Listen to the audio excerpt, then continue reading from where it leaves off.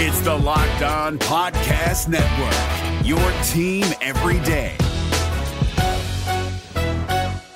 Kyle Krabs here, host of Locked On NFL Scouting. Join Joe Marino and me every day as we provide position-by-position analysis of the upcoming NFL Draft. Check out the Locked On NFL Scouting podcast with the Draft Dudes on YouTube or wherever you listen to your favorite podcasts. Locked On Podcast Network and Odyssey present Locked On Sports Today. The Colorado Avalanche completed one of the most dominant postseason runs in recent history to win the Stanley Cup. What will the Browns do at quarterback if they don't have Deshaun Watson? And Deebo Samuel still wants to be traded. What's his most likely future? I'm Peter Bukowski, starting your day with the can't-miss stories and biggest debates in sports. You're Locked On Sports Today. Searching all major sports. Found. Let's start with the biggest story. Today's episode is brought to you by BetOnline. BetOnline has you covered this season with more props and odds and lines than ever before. BetOnline, where the game starts. Lightning had struck twice in the Stanley Cup Finals the last two seasons, but the Colorado Avalanche made sure in Game 6 it would not strike a third. They get a 2-1 win in Game 6 in Tampa with the honor of raising Lord Stanley's Cup. Joining me now from Locked On Avalanche, Chris Maselli. And Chris, this was a series that, despite finishing in 6 games, was razor thin, that margin. 4 of these games decided by just a single goal. So what was the deciding factor against the 2-time defending champs? You know, I think when you look back, oddly enough, for the Avalanche, they seemed to get stronger as the games went on. And not that Tampa really went the opposite direction. It wasn't like, you know, two ships passing in the night type of thing. It was just the Avs just... maybe it's training in the altitude, where as games went on, they just got stronger. And it was more and more difficult for Tampa to really slow them down. And in the first 2 games, the Avs speed really hurt Tampa, and they were able to get, they had a lot of open ice. Tampa clamped down on that as the series went on. But I think Tampa, surprisingly, they just looked tired at the end of games, and the Avalanche didn't, and they don't. And I think it was just a stamina thing, because we've said before, I've come on here, and these two teams are very evenly matched. You know what I mean? And you saw it, like you said, throw out those 2 games that were just flukes. That happens. The other 4 games, that's what people were expecting in this series. And it's just, you could go out and play this game again in this series again, and you might get different outcomes. That's how close these two teams are. It was a great series to watch. We came into this final talking about the pair of sweeps for the Avalanche and the season that they had, the points that they put up. It's hard to do this in the moment, right? And try and make these sorts of historical comparisons. But just off the top of your head, how do you think historically we're going to remember this season in terms of how impressive it was from the Avs? This is something Kyle, my co-host, and I have talked about a few times towards the end of the season, kind of going into the playoffs. Because, you know, when you look back, it's going to be hard to not put this team as the best Avalanche team in franchise history. They have the most points in a season. The only thing that they didn't get was the President's Trophy. And I don't think anybody's really going to hold that against them. There's some people that say like, that's not all that. I don't think they're going to mind. They won the Stanley Cup. Yeah, exactly. But, you know, in the you know, the grand scheme of like, well, are they the best? I don't think people are going to say like, well, they didn't. Oh, my cat just popped a balloon over here. She's happy. So anyway, I think, you know, you will. I think you're going to look back and say like, this is the best Avalanche team in the history of the franchise, because they had the most points, and obviously they won the Stanley Cup. They had the best defenseman in the league in Cale Makar. You could just go on and on about what this team has accomplished. Listen to Locked On Avalanche as Chris and his co-host Kyle Sullivan will have you covered every day on all things Colorado Avalanche on every podcasting app, including the Odyssey app. Thanks for making Locked On Sports Today your first listen. Coming up, Deshaun Watson awaits the NFL's ruling on how long a suspension he will receive, if any. Will he play at all in 2022? If you're looking for the most comprehensive NFL draft coverage this offseason, look no further than the Locked On NFL Scouting Podcast. Join the draft dudes, Kyle Krabs and Joe Marino, as they go position by position through the NFL free agent class and into the star-studded crop of college stars who will be selected in the 2024 NFL Draft. If you want to know who your favorite NFL team should be adding to its roster, you need to check out Locked On NFL Scouting, available on YouTube and wherever you get your podcasts. Part of the Locked On Podcast Network, your team every day. Here's what to look for on BetOnline, your number one spot for all your daily gambling needs. Monday's slate of MLB games provides some value. The Cleveland Guardians are on a roll and still find themselves home dogs to the Minnesota Twins. BetOnline has the Guardians money line plus 117. The over-under in the Oakland Athletics and New York Yankees matchup does not reflect the powerhouse lineup for the Bronx Bombers. BetOnline has the over-under at 8.5. And the LA Dodgers and Colorado Rockies are expected to score quite a bit at Coors Field. BetOnline has that over-under at 11.5. BetOnline, where the game starts. Now, here's what you need to be locked on today.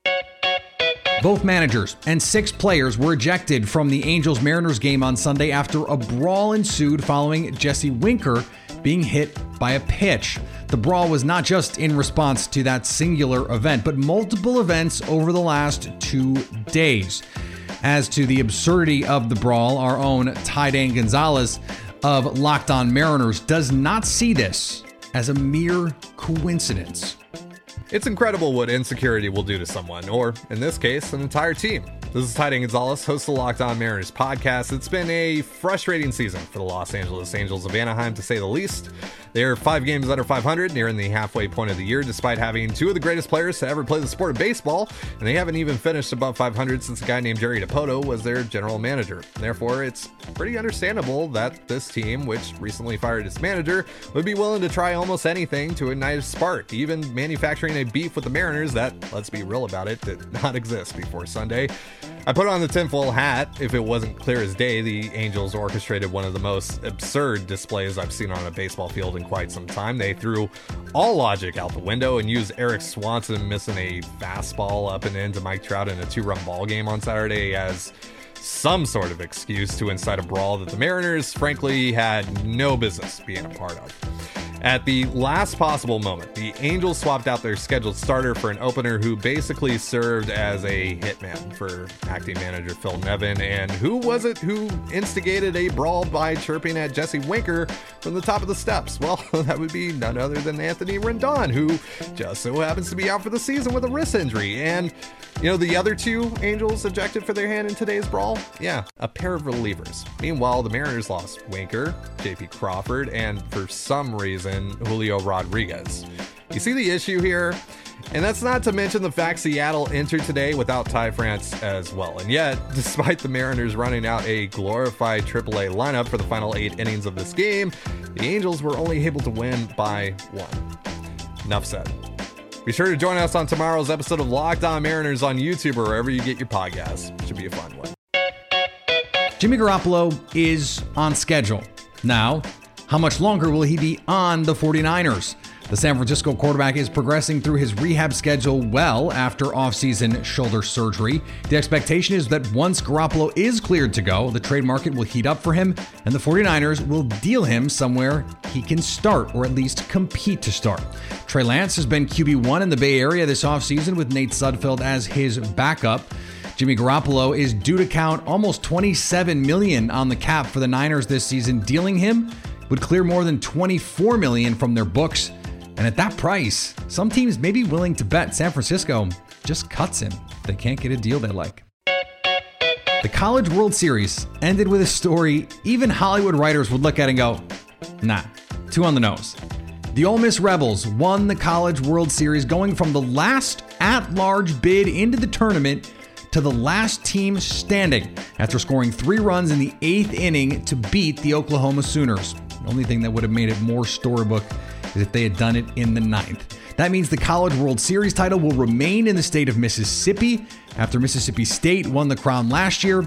This is also the third straight year that the SEC has won the title. The Live Invitational Series received two more marquee names on Sunday. Matthew Wolff, who won a PGA tournament just 1 month after turning pro in 2019 and whose swing has become somewhat of an iconic talking point for its unique style, is planning on playing in the Live Golf Tournament at Pumpkin Ridge in Oregon. This is Live's first event in the United States. Wolff has struggled on tour as of late and is ranked 74th in the world after having missed 7 of the last 12 cuts, something he won't have to worry about in the Live Series. Joining Wolff is the number 2 amateur in the world, Spain's Eugenio Chacarra. He announced on Twitter that he was leaving Oklahoma State to turn pro after he received an offer he couldn't pass up. The Live Golf Tour has now become the Godfather, apparently. Here is another story you need to know. Disciplinary hearings for Deshaun Watson will go on this week after months of a story surrounding his involvement with more than 20 women, sexual misconduct, and a slew of civil lawsuits, most of which are now settled out of court. But we still don't know what the plan is for the Cleveland Browns should Deshaun Watson miss some or most of the season. Joining me now from Locked On Browns to try and give us some insight on that, Jeff Lloyd. Jeff, let's say Deshaun Watson is gone for the year. What is plan B for the Cleveland Browns in a year where they hope to contend for a Super Bowl? First things first, I tend to believe that they have a ton of faith in Jacoby Brissett. They are going to play a style of football in 2022 that's going to be relied upon a very, very good defense. The defense closed the season well last year, 9 games, having given up 16 points or less. They still have Nick Chubb. They still have Kareem Hunt. They have other running backs. They think Amari Cooper is going to make a big difference for them in the passing game, regardless of who the quarterback is, just due to the fact that you're not dealing with a high-level personality, Amari Cooper. He plays in a much more laid-back style. David Njoku should be somebody who should emerge this year through the play-action game. There was a stretch for the Indianapolis Colts where Jacoby Brissett threw 18 touchdowns and only 4 interceptions. The Browns hope they can get that type of player. I think the big question is what would be the backup plan to Jacoby Brissett if you're thinking Deshaun Watson is out for an entire calendar year. Josh Dobbs has, to this point in his NFL career, has very limited playing time. The success was not very good. They may like him. They, may think highly of him. I don't think anybody think there's a realistic option there. But with Jacoby Brissett, I don't think they can truly bank on that. There are veteran quarterbacks on the market. You feel you have a nice plan in place. I still don't think that they believe they're going to lose Deshaun Watson for an entire calendar year. That may change. And if that does, I expect a lot of activity to bring in at least another quarterback, if not to maybe take Jacoby Brissett's place as the quarterback for the Browns in 2022, but certainly to give him a run for his money. Yeah, perhaps they jump into the Jimmy Garoppolo market, running an offense very similar to what San Francisco runs with Kyle Shanahan out in the Bay Area. But that leaves the elephant in the room. And that is Baker Mayfield, who is technically still on this Cleveland roster. He does not want to be there. It doesn't seem as though the Browns want him to be there either. You just gave me a 2-minute answer about plan B if Deshaun Watson's not on the field and didn't say Baker Mayfield. So what are they going to do with Baker Mayfield? I have no doubts that, the trade market, it's imminent as far as the teams that are interested. And for the Browns, there's 2 ways to look at this. As we all feel, there's rumored, Seattle Seahawks and the Carolina Panthers have interest. They both have done with their OTAs now. And I think neither one made the move going into it because it's really hard to tell young quarterbacks, go out there, perform the best you can. We're evaluating you. But meanwhile, the guy over there who can't practice with the bad shoulder and healing is going to be the guy anyway. So none of this means anything. Now that both teams have had their OTAs, they probably feel that they would be better suited. Carolina, it's a weird situation because you'd bring in Baker Mayfield to maybe try and save Matt Rule's job. I don't think Baker Mayfield goes into Carolina and all of a sudden we talk about the Carolina Panthers being a threat to the NFC playoffs. Seattle Seahawks, it's a little bit of a different ballgame. He's not going to have to throw as much. He's got a big-time, deep playmaker. He's got a nuanced route runner in Lockett. The Seahawks like to play defense. They like to run the ball, similar to what the 2022 Cleveland Browns will be if they do not have Deshaun Watson.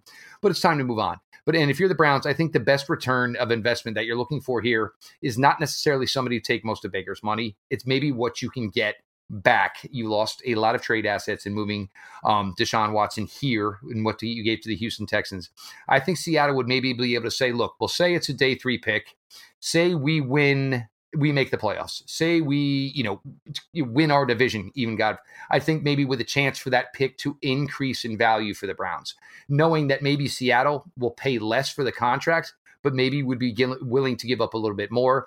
I think Carolina, and that would be the tougher spot for Baker, because you're going down there to save somebody's job, and it's not like Baker Mayfield, Matt Rule have this history together where they know each other, and hey, we can help each other out. I'm in a tough spot, you're in a tough spot. It just seems Seattle's the much more favorable spot, and I think as far as, future assets for the Browns, and look, you're committed to the 18.9 to Baker Mayfield right now, any way you slice it. So start to recoup some of the things you lost. Check out Locked On Browns on your favorite podcast app, including Odyssey. Jeff Lloyd and Garrett Bush bring you a daily look inside the new signal caller of the Browns, at least for now. Coming up, what does the future hold for Deebo Samuel in San Francisco?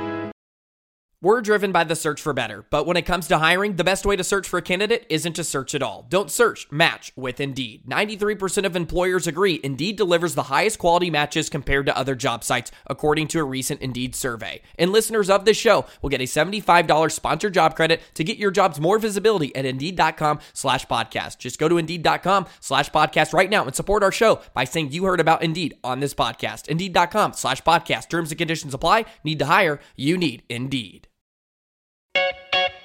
What's next for Deebo Samuel? According to ESPN reports, he has not rescinded his trade request despite being with the team for some of their offseason work. So with training camp looming, we want to know, what is the timeline here? What is the future of one of the game's best players? Joining me now from Locked On 49ers and, of course, the Peacock and Williamson show, Brian Peacock.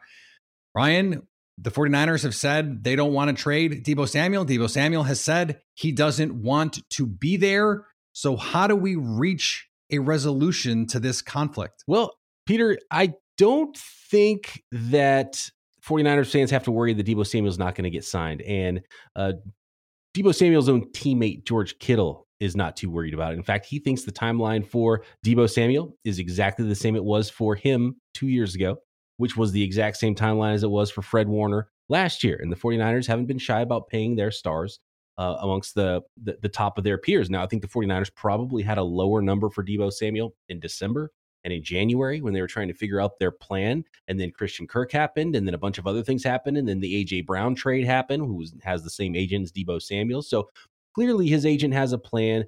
Clearly, Deebo hasn't seen the dollar figure yet that makes him want to sign. I do think it's going to happen in the next 3 weeks before training camp, as it did with Fred Warner and as it did with George Kittle. But they got to get the numbers right. And with Deebo, and this was the same with George Kittle, and he's kind of opened up about it more recently about how, he called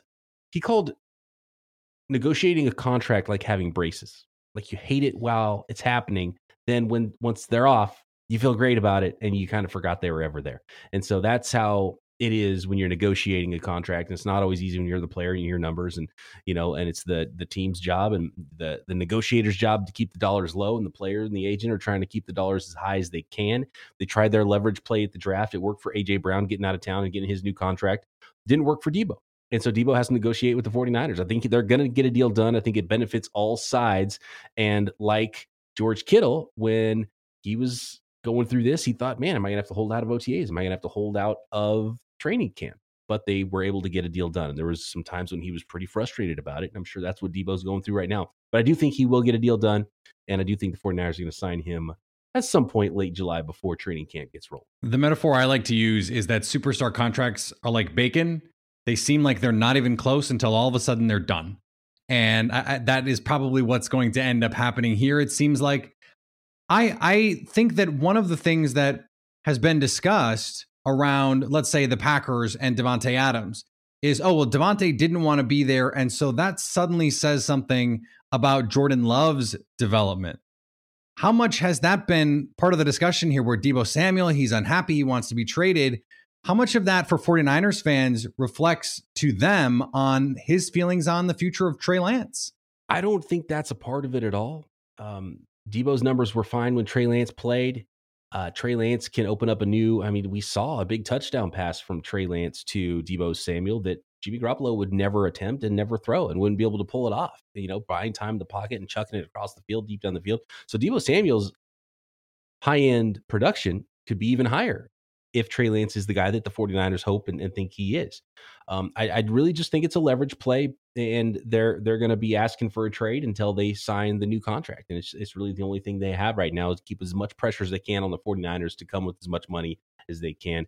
But we saw Deebo Samuel already show up to minicamp because he didn't want to get fined, right? And it's a lot worse, the fines in training camp than they were in minicamp. If there was a time you were going to put your foot down and not show up and take a fine, it'd be the one minicamp, get that one fine. But now you're going to get fined every day if you don't show up to training camp. So at some point, I think there will be a resolution to this. I think part of it is some of the funny money that are on other contracts, Tyreek Hill's money. People, the agents love to throw around the total dollars, but Tyreek Hill's not going to see the $40 million a year at the end of his contract.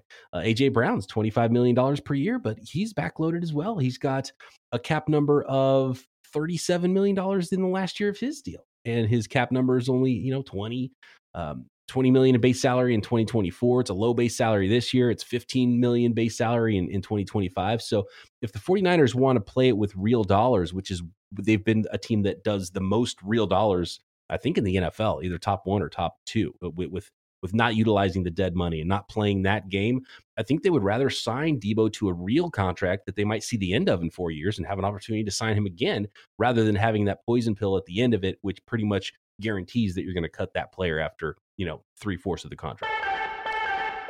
And finally, I guess sometimes the old saying of, if you can't beat him, join him, doesn't always work. Corey Perry tried everything. He made his third straight Stanley Cup final as a player. His previous two before this were with the Dallas Stars and Montreal Canadiens. Both teams lost to the Tampa Bay Lightning. So he did what any person might do. He joined the Bolts. Then they lost to the Avalanche. After winning the Cup in 2007, Perry has done everything he can to get another, but it looks like he will have to wait to try again next year. Thanks for making Locked On Sports today your first listen. Now go find your favorite team's Locked On podcast and make them your second listen. Coming up tomorrow, we get an update on the Major League Baseball season, as they are now center stage in the sports world. So at least until tomorrow, stay locked on sports today. If you're looking for the most comprehensive NFL draft coverage this offseason, look no further than the Locked On NFL Scouting Podcast. Join the draft dudes, Kyle Krabs and Joe Marino, as they go position by position through the NFL free agent class and into the star-studded crop of college stars who will be selected in the 2024 NFL Draft. If you want to know who your favorite NFL team should be adding to its roster, you need to check out Locked On NFL Scouting, available on YouTube and wherever you get your podcasts. Part of the Locked On Podcast Network, your team every day.